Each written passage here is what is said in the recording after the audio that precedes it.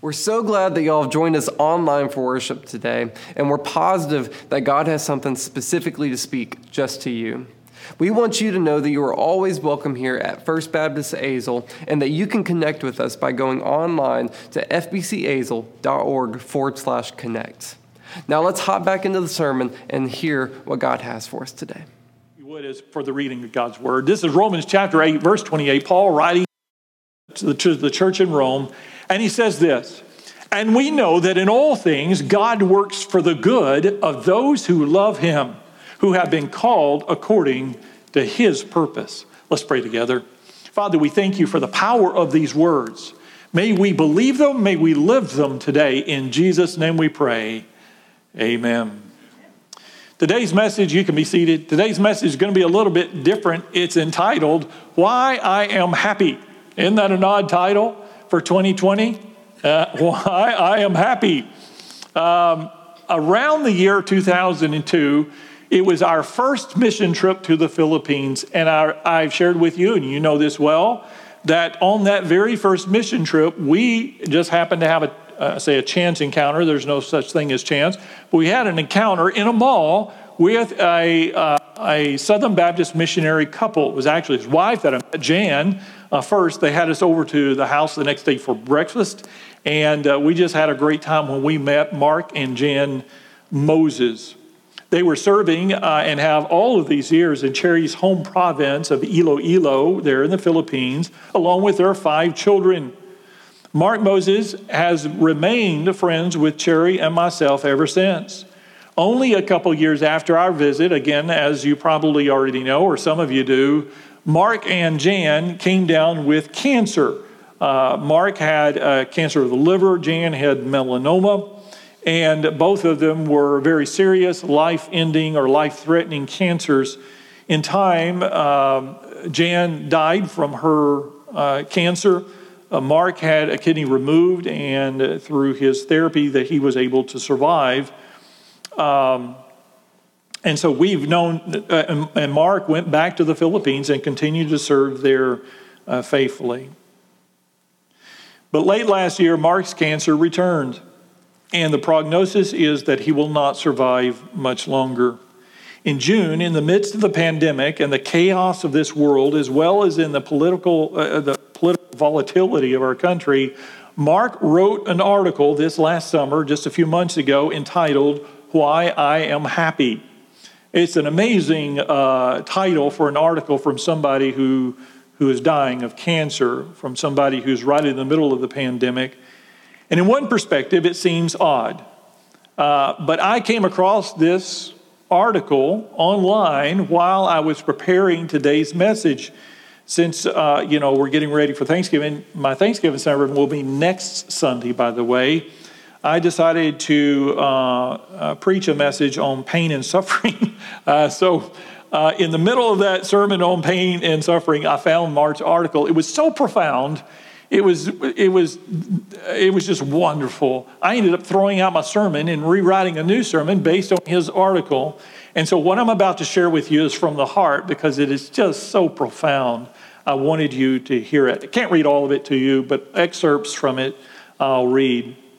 I've just found it to be very, very deep and very important. So I'll be quoting him a number of times. So here's how it all begins. Mark writes this. Again, this is why I am happy. He says, wow. This is back in the summer. With riots in many U.S. cities, a culture bent toward evil, a pandemic that's killing thousands, and a 2-month-long lockdown, it's easy to wonder if God is still in control. But Scripture assures us that He is. And he quotes Isaiah 14:24, where God says, surely just as I have intended so, it has happened. And just as I have planned, it will stand. It's a declaration by God. Everything is going according to His purposes. And it's hard for us to believe or comprehend that is in light of all the evil that is in the world, and it is an evil world, how God can be in control in the middle of a pandemic, how God can be in control. But God is in control. He uses all of that for His purposes and for His glory. I'm not saying He causes those things, but He does use them for His purposes. He can start them, end them, or do whatever He wants with them at any time. He says, from time to time, this is Mark, God withholds his hand of grace and allows us to see the consequences of a world that continually rejects him. I am glad that the Lord will not keep us on this cursed earth forever. He came to deliver us, and for those whose hearts belong to him, deliver us he will. I am so grateful, he says, for this assurance, because recently I learned that my cancer has returned. Scans and a biopsy showed that I had at least 3 places active for kidney cancer. I hope to have at least another couple of months to share with the churches here in the Philippines. Listen to what he says. This is knowing he only has a few months to live. He says, I hope to have at least another couple of months to share with the churches here in the Philippines that I am completely at peace with my condition. I want them to see the smile on my face as I share with them about the joy I have in knowing that in a short time I will be in the Lord's presence and enjoying the riches of his kingdom. Beginning this month, I will be sharing with them this written testimony he's entitled, Why I Am Happy. So I find this remarkable. Mark makes 7 great reasons, or shares 7 great reasons why he is happy. And I'll add this, why we should be happy as well as God's people. 7 reasons why you should be happy. I don't care if there's a pandemic. I don't care what the government is doing or who won the election. I don't care. It's not that I don't care. In light of all of that, we should still be happy. By the way, happiness is a choice that we make. It's not something that happens to us and we react with happiness. We choose to be happy or not. That's why you have multi-millionaires or billionaires with sports cars and big mega yachts, and they're still miserable. Because happiness is a choice. The happiest people I see are the poorest people when we go to the Philippines. They live in a bamboo hut, and they're a lot happier than we are. Isn't that remarkable? Okay, all right, I'm getting ahead of myself. Why I am happy. So Mark shares 7 great reasons why he is happy and why we should be happy, I'll say. Number 1, because I received eternal life. He says, I am happy because I received eternal life. Obviously, you got to start with that, and we should start with that. That should be the first thing about our life in your description of your life to anybody on any occasion. If you're a believer in Christ, number 1 should be that. Mark says, I am happy because at the age of 8, when I asked Jesus to be my Savior and Lord, I received eternal life. He quotes John 3:15 and 5:24, which says, whoever believes in Christ has eternal life. He has already passed from death to life. And then he quotes 1 John chapter 11, verse 26, which says, anyone who lives and has put his trust in me will never die. And there is a moment in your life, in my life, either we believe that or we don't. Do you believe that you're eternal? Do you believe that you're going to have power and victory over death through the blood of Jesus Christ? So he says, number 1, I'm happy because I'm saved. I know I have eternal life. He says, this means that although my physical body will one day die, Mark Moses will continue to live and one day receive a new resurrected body. 1 Corinthians 15. To the dying thief on the cross who confessed faith in Christ, Jesus said, today you will be with me in paradise. In heaven, I will be more alive there than I have ever been on earth. Number 2, the second reason. I am happy because I have a place in heaven. Not just that he's saved from his sins or will have eternal life, but specifically, we have a place for us in heaven. Remember, that's what Jesus said to his disciples on that last night of his life. I go to prepare a place for you. It's specific. It's not just that we're all going to be loitering around in some sort of an indiscriminate, chaotic thing, floating in the clouds, playing harps. None of that. Heaven is a very specific place, and our presence there is being prepared by God specifically for you and for me. So he says, I'm happy because I have a place in heaven. Not because of anything I've done, he says, but because of what God did for me through the death and resurrection of Jesus Christ. And then he shares 1 Peter 1, chapter 1, verse 3. He says, it says, through God's loving kindness, we were born again to a new life and have a hope that never dies. This hope is ours because Jesus was raised from the dead. We will receive the great things that we have been promised. They're being kept safe in heaven for us. They are pure and will not pass away. They will never be lost. Is that right? Okay, this is being televised. I apologize, all weather forecasters. How about that? Okay, I'm going to eat some crow there. So he says, I'm happy because I have a place in heaven. Number 3, I'm happy because I will soon be there. Now, this is extraordinary. Your faith and my faith is amazingly hypothetical concerning our death. Well, I have tremendous faith because I'm not going to die tomorrow or next week. I don't think. Of course, we don't know. I could die tomorrow or next week. But we all think, most of us think, we're going to live a long time. And so we're all bold in our faith. But you know, when the hour comes, when the doctor comes in and says your cancer has returned, you only have a short time to live, and you're directly facing death. That's when you find out what you really believe. And this is what Mark says, I'm happy because I will soon be there. Listen to what he says. On October the 28th, just a few days before I returned to the Philippines, I learned that my cancer had returned. For now I feel fine, but soon the cancer will grow and begin damaging my body. I will then return to the United States for pain management and to prepare for my promotion to heaven, where I will receive all the glorious things God has promised for me. As 1 Corinthians chapter 2, verse 9 says, no eye has ever seen, no ear has ever heard, no mind has never ever imagined the wonderful things God has made ready for those who love him. That's a great. Number 4, I am happy because my children will be with me in heaven. He says, while we will be apart temporarily, eventually they and their families will join me in heaven someday. I am so glad that Jan and I worked hard to be sure each child knew Christ and had made a decision to believe in him as Savior and Lord. While it's sad now to leave them, I know the separation will be brief compared to the eternity we will enjoy in heaven forever. Jerry and I have tried to teach our children many things in life, as all of you parents have with your own children. We so hope that they will grow to be well-educated, successful, happily married, and most importantly, to produce for us many beautiful grandchildren. But by far, the most important thing is that we instill in them a faith in our Savior that is strong enough to withstand the onslaught of lies and ridicule that will be placed upon them from this secular world, from liberal professors, universities, bosses, politicians, fellow employees, and neighbors that they will encounter in their life. Because I know they're going to be bombarded.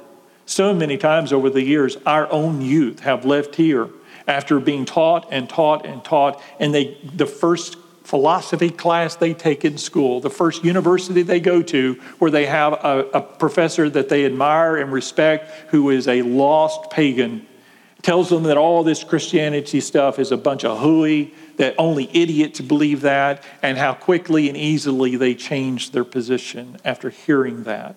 It's awesome to hear. It's everything you want to hear, because if Christ be not raised, if there is no God, then there's no real point. You can do whatever you want. There's no standard like the Bible of right and wrong, telling you can't do this or you shouldn't do that. You just do whatever you want to do. And that's what young people like to hear anyway. It's what we all like to hear. Do whatever you want. It's okay. And so they buy into that lie in school, and they don't pursue their faith. And so it's our job as parents to prepare our children. So first and foremost, with my children, I hope and pray that my children believe. I'm far more concerned and interested in that than their financial success, their education, or anything else. From the moment of the creation of this universe, the fact that God's existence, the fact is, and the facts of God's existence are irrefutable. Science proves God's existence. I'll say that again. Science proves God's existence. I've shared with you before that at the very moment of creation, the creative force either had to come from the outside or from the inside. That is, it was an inside force or an outside force. If it's an outside force, that means God created the universe. If it's an inside force, it means the universe created itself. And that's ridiculous. So I believe that science, and I'm right, that science proves God's existence, and His Word demonstrates His love and mercy through Christ. The world lives in denial of these facts.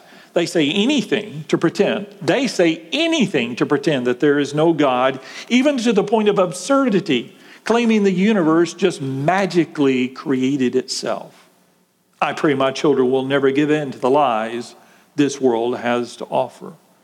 More than anything, I long for the day that I will see them in heaven.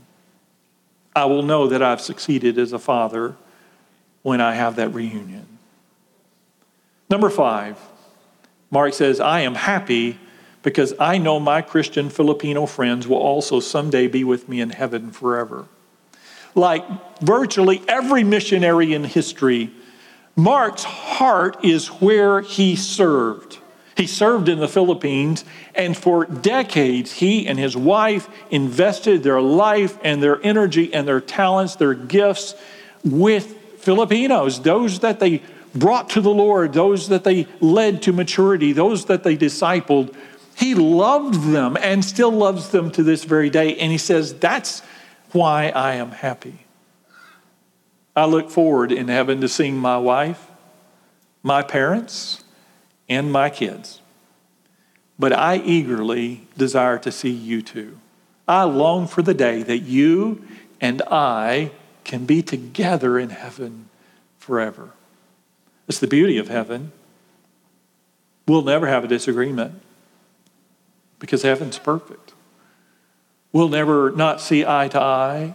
We'll never feel guilty about anything. We'll never have to ask for forgiveness or give forgiveness because we will be together in perfection forever. I long for that day.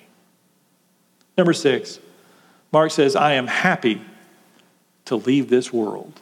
And again, this is somebody who is about to die. And before I even read this, if I get a headache, I make sure everybody in my family or on my staff knows. I talk about the pills I'm going to take, the Tylenol, or, I need a nap, or I didn't get enough protein, or whatever. If I stump my toe, it's my story for the next sermon illustration. We are remarkably thin-skinned. We are remarkably wimpy. We complain. Here's somebody that's dying. His death is imminent. And here's what he says, I am happy to leave this world. Mark shares a number of verses here. He says, this world is under the power of the evil one, 1 John 5:19. It's part of Satan's kingdom of darkness. This world is part of Satan's kingdom.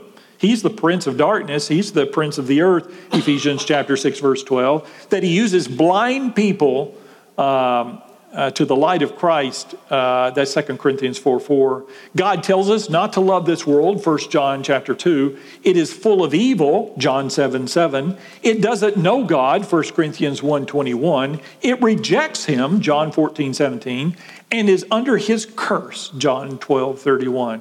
Because Satan is the ruler of this world, John 14:30, and he hates Christians, it is certain that those of us who live for Christ in this world will suffer, 2 Timothy 3:12. We suffer through sickness, hurts, sadness, temptations, discouragements, fears, hardships, and adversity. But praise be to God, he says, I will soon leave all of this behind. As Revelation 21:4 says, he will wipe every tear from their eyes, and there will be no more death or sorrow or crying or pain. All of these things are gone forever. That's a pretty good perspective. Number 7, I am happy because of what I will soon receive in heaven. I'm happy because what I will soon receive in heaven. He quotes Luke chapter 12, verse 32, where he says, "For your Father has chosen gladly to give you the kingdom, a treasure in heaven that will never be consumed." He says, Mark says, experiencing eternal joy, happiness, and peace, walking with God. Toward each other, we will show perfect love, gentleness, and kindness. We will know all the mysteries of the universe. We will enjoy a perfect world of amazing beauty, majestic mountains, green meadows, colorful gardens, quiet forests, refreshing waterfalls, and golden skies. I am so excited to experience it all. He's genuinely excited about heaven. He can't wait to get there. Some people may ask me certain questions, and so there are 6 questions of the questions that were asked. There are 6 questions that I want to share with you just briefly that he thinks people will ask him or they've already asked him. Question number 1, are you afraid of death? And he says, not at all. As Paul said, for me to live is Christ and to die is gain. Philippians 1:21. Death is only bad for those who have no assurance of what comes next. While I don't look forward to the process of dying physically, hospital visits, needles, nausea, and such, I will regard any pain as, and then he quotes 2 Corinthians 4:17, momentary light affliction compared to the eternal glory that outweighs them all. God has blessed me, he says at this time, with his peace and even an excitement about what will soon come. The next question, don't you want to live longer on earth? Now this one got me. You understand that for those outside of Christianity, for those outside of salvation, this earth is all they got. So naturally they want to live as long as they can because that's all there is for them. That's all the good stuff. It's all the happiness or pleasure or whatever they're getting right now. Whatever they're getting, that's all they're going to get. Because after they die, they're going to get something else. And they don't look forward to that. But inside the church, it's different. It should be different. We should look forward to and long for what God has for us on this earth. I'll say this, though. God made you and me to desire to live. He created us with that instinct that we want to survive. Nothing wrong with that.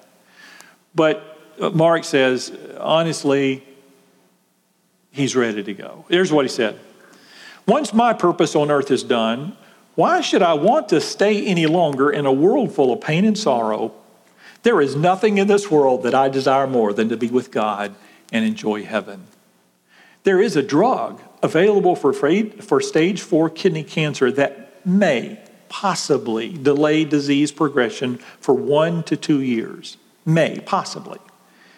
He says, but it's very expensive. I would rather that money be used in missions. Therefore, I've declined the drug. The expense is not worth keeping me out of heaven any longer. Again, it's the difference between pretend faith and real faith. I love that. The next question, isn't dying early a sign of God's judgment? Have you heard that before? You know what they do wrong. It was a big theology or doctrine in the New Testament. Isn't dying early a sign of God's judgment? He says, of course not. It's a sign of God's mercy. He said, God often chooses mercifully to remove his people from this sin-cursed world and deliver them early into the joy of his kingdom. And then Mark speaks of missionaries, great missionaries and great Christian leaders of the past. He says, Jonathan Edwards, and some of these you may know, some you may not. Jonathan Edwards was 54. David Bernard was 29. Oswald Chambers was 43. Dietrich Bonhoeffer was 39. Eric Liddell was 43. George Whitefield was 55. John Wycliffe was 54. Every one of those great missionaries and Christians were younger than I am right now when they died. In Matthew chapter 11, Jesus said, the greatest person ever to live. Do you know what he said? Who was the greatest person on this earth ever to live? Well, Jesus is the one who said it. So who's he? It's not him. No, you're on the right track, though. The greatest person, if you look it up, it's in Matthew 11, the greatest person ever to live was his first cousin, John. He actually said that. Yet, when John was in prison at the age of about 32, facing certain death, Jesus chose not to rescue him. Isn't that remarkable? He could have easily. Jesus was ready for John to leave the suffering of this world and to enjoy his many rewards in heaven. Not really thought about that. I never really thought about it. That is amazing, and it's very true. You see, God had a very specific purpose for John. What was that purpose? To prepare the way for the Messiah. And he did that. Prepare the way for the Lord. He did that. Voice of one calling in the wilderness. He did that. He prepared the world for the coming of Christ. And once his part was done, that was it. There was no reason to keep him here any longer. He got promoted to heaven, is how Mark sees it, and how the Word of God would see it.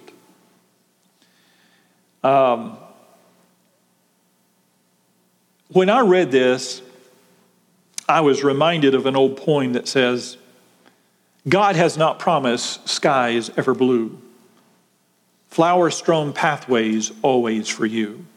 God has not promised sun without rain, joy without sorrow, peace without pain. But he has promised strength from above, unfailing sympathy, undying love. Another question they asked him is, are you praying for healing? It's a fair question. Are you praying for healing? Paul did. Remember, on three occasions, he prayed for healing. There's nothing wrong with praying for healing. But he says this, Mark says, I am praying that God will be glorified in my life and through my testimony. I know God can heal instantly and permanently, but I don't need healing to know that God loves me and is doing all things for my good. Of course, he quotes our passage for today, Romans 8:28, and we know that in all things God works for the good of those who love him, who have been called according to his purpose. If God wants to heal me, he says, he can do it any time. But if he does not, then I will thank him for his mercy and eagerly await the day when I will step out of this body and into his kingdom. God knew the number of my days on this earth before one of them ever came to be. Psalm 139. I am completely at ease trusting my days into God's hands and letting him carry out my departure. Our lives are in the hands of God. God knows exactly how many days you're going to live. He knows the moment you're going to take your last breath. He already knows that. Mark says, don't sweat it, because God already knows he's going to take care of you this life and in the next. Another question he says people might ask, are you sure you will go to heaven? Absolutely. Not because of anything I've done, but because of what God has done through Jesus Christ. The Bible was written, and then he quotes 1 John 5:13, to you who believe in the name of the Son of God, that you may know you have eternal life. I want you to know, if you're a believer in Christ, you have eternal life. God wants you to know that. Listen, I may have said this before. When you're lost, Satan has number one goal for you and your life, and that is to keep you lost. He will lie to you, deceive you, mislead you, and misguide you to do his best to keep you from the cross of Christ. When you become a Christian, Satan also has one goal for you, and that is to discourage you and to lie to you and to try to convince you that you're lost even though you're saved. Because a crippled Christian, someone who spiritually is not even sure that they're saved, is not an effective Christian. Satan knows that. He's trying to get you. He lies to you constantly to try to convince you that you're lost if you're a believer in Christ. Let me remind you, it is not because you're good or because I'm good. Because you're not good and I'm not good. We're sinners saved by grace. It is the blood of Christ and the mercy of God that saves us, and that alone. Don't believe the lies of Satan. Don't believe the lies of this world. If you have given your life to Christ, your destiny is the same as Mark's, the same as John the Baptist. It is heaven. So he says this. This is his closing statement. I have a tremendous peace about my physical condition. I am not afraid. I'm not worried. Instead, I am happy. I'm grateful to the Lord that he has given me this time to be with you so that you can see my happiness. I want your love for the Lord, Jesus Christ, to be so strong that you too will be happy when the time comes for you to leave this earth. Then he quotes Psalm 63:3, because his loving kindness is better than life. The loving kindness of God is better than life. For now, he says, our task is to use every day to make Christ known to those he brings into our lives. May he find us faithful in his work until the day he calls us home. The truth is, like Mark, sooner or later, there are going to be difficult days ahead of us. We're going to face cancer. Many of you will. Or pneumonia, or some other disease, or coronavirus, or whatever it may be. Cherry works in a hospital, and she has seen it more and more in the last few weeks. People deathly ill. Many do not survive. Whether it's coronavirus or other diseases, it happens every day in our hospitals, of course. There are difficult days ahead for you. Not only difficult days, there are great days too, but there are tough days ahead for all of us. Oswald Chambers, in his book entitled Christian Discipline, speaks of the one thing that Jesus and the two criminals who died with him had in common. Do you remember this? Jesus died on a cross, but he didn't die alone. There was two others. There was a criminal on the left-hand side and a criminal on the right-hand side, and something very remarkable happened to one of the criminals. He repented, and he acknowledged and confessed the sovereignty of Jesus and the divinity of Jesus. He said, will you remember me when you enter into your kingdom? A believer on the cross. Remarkable.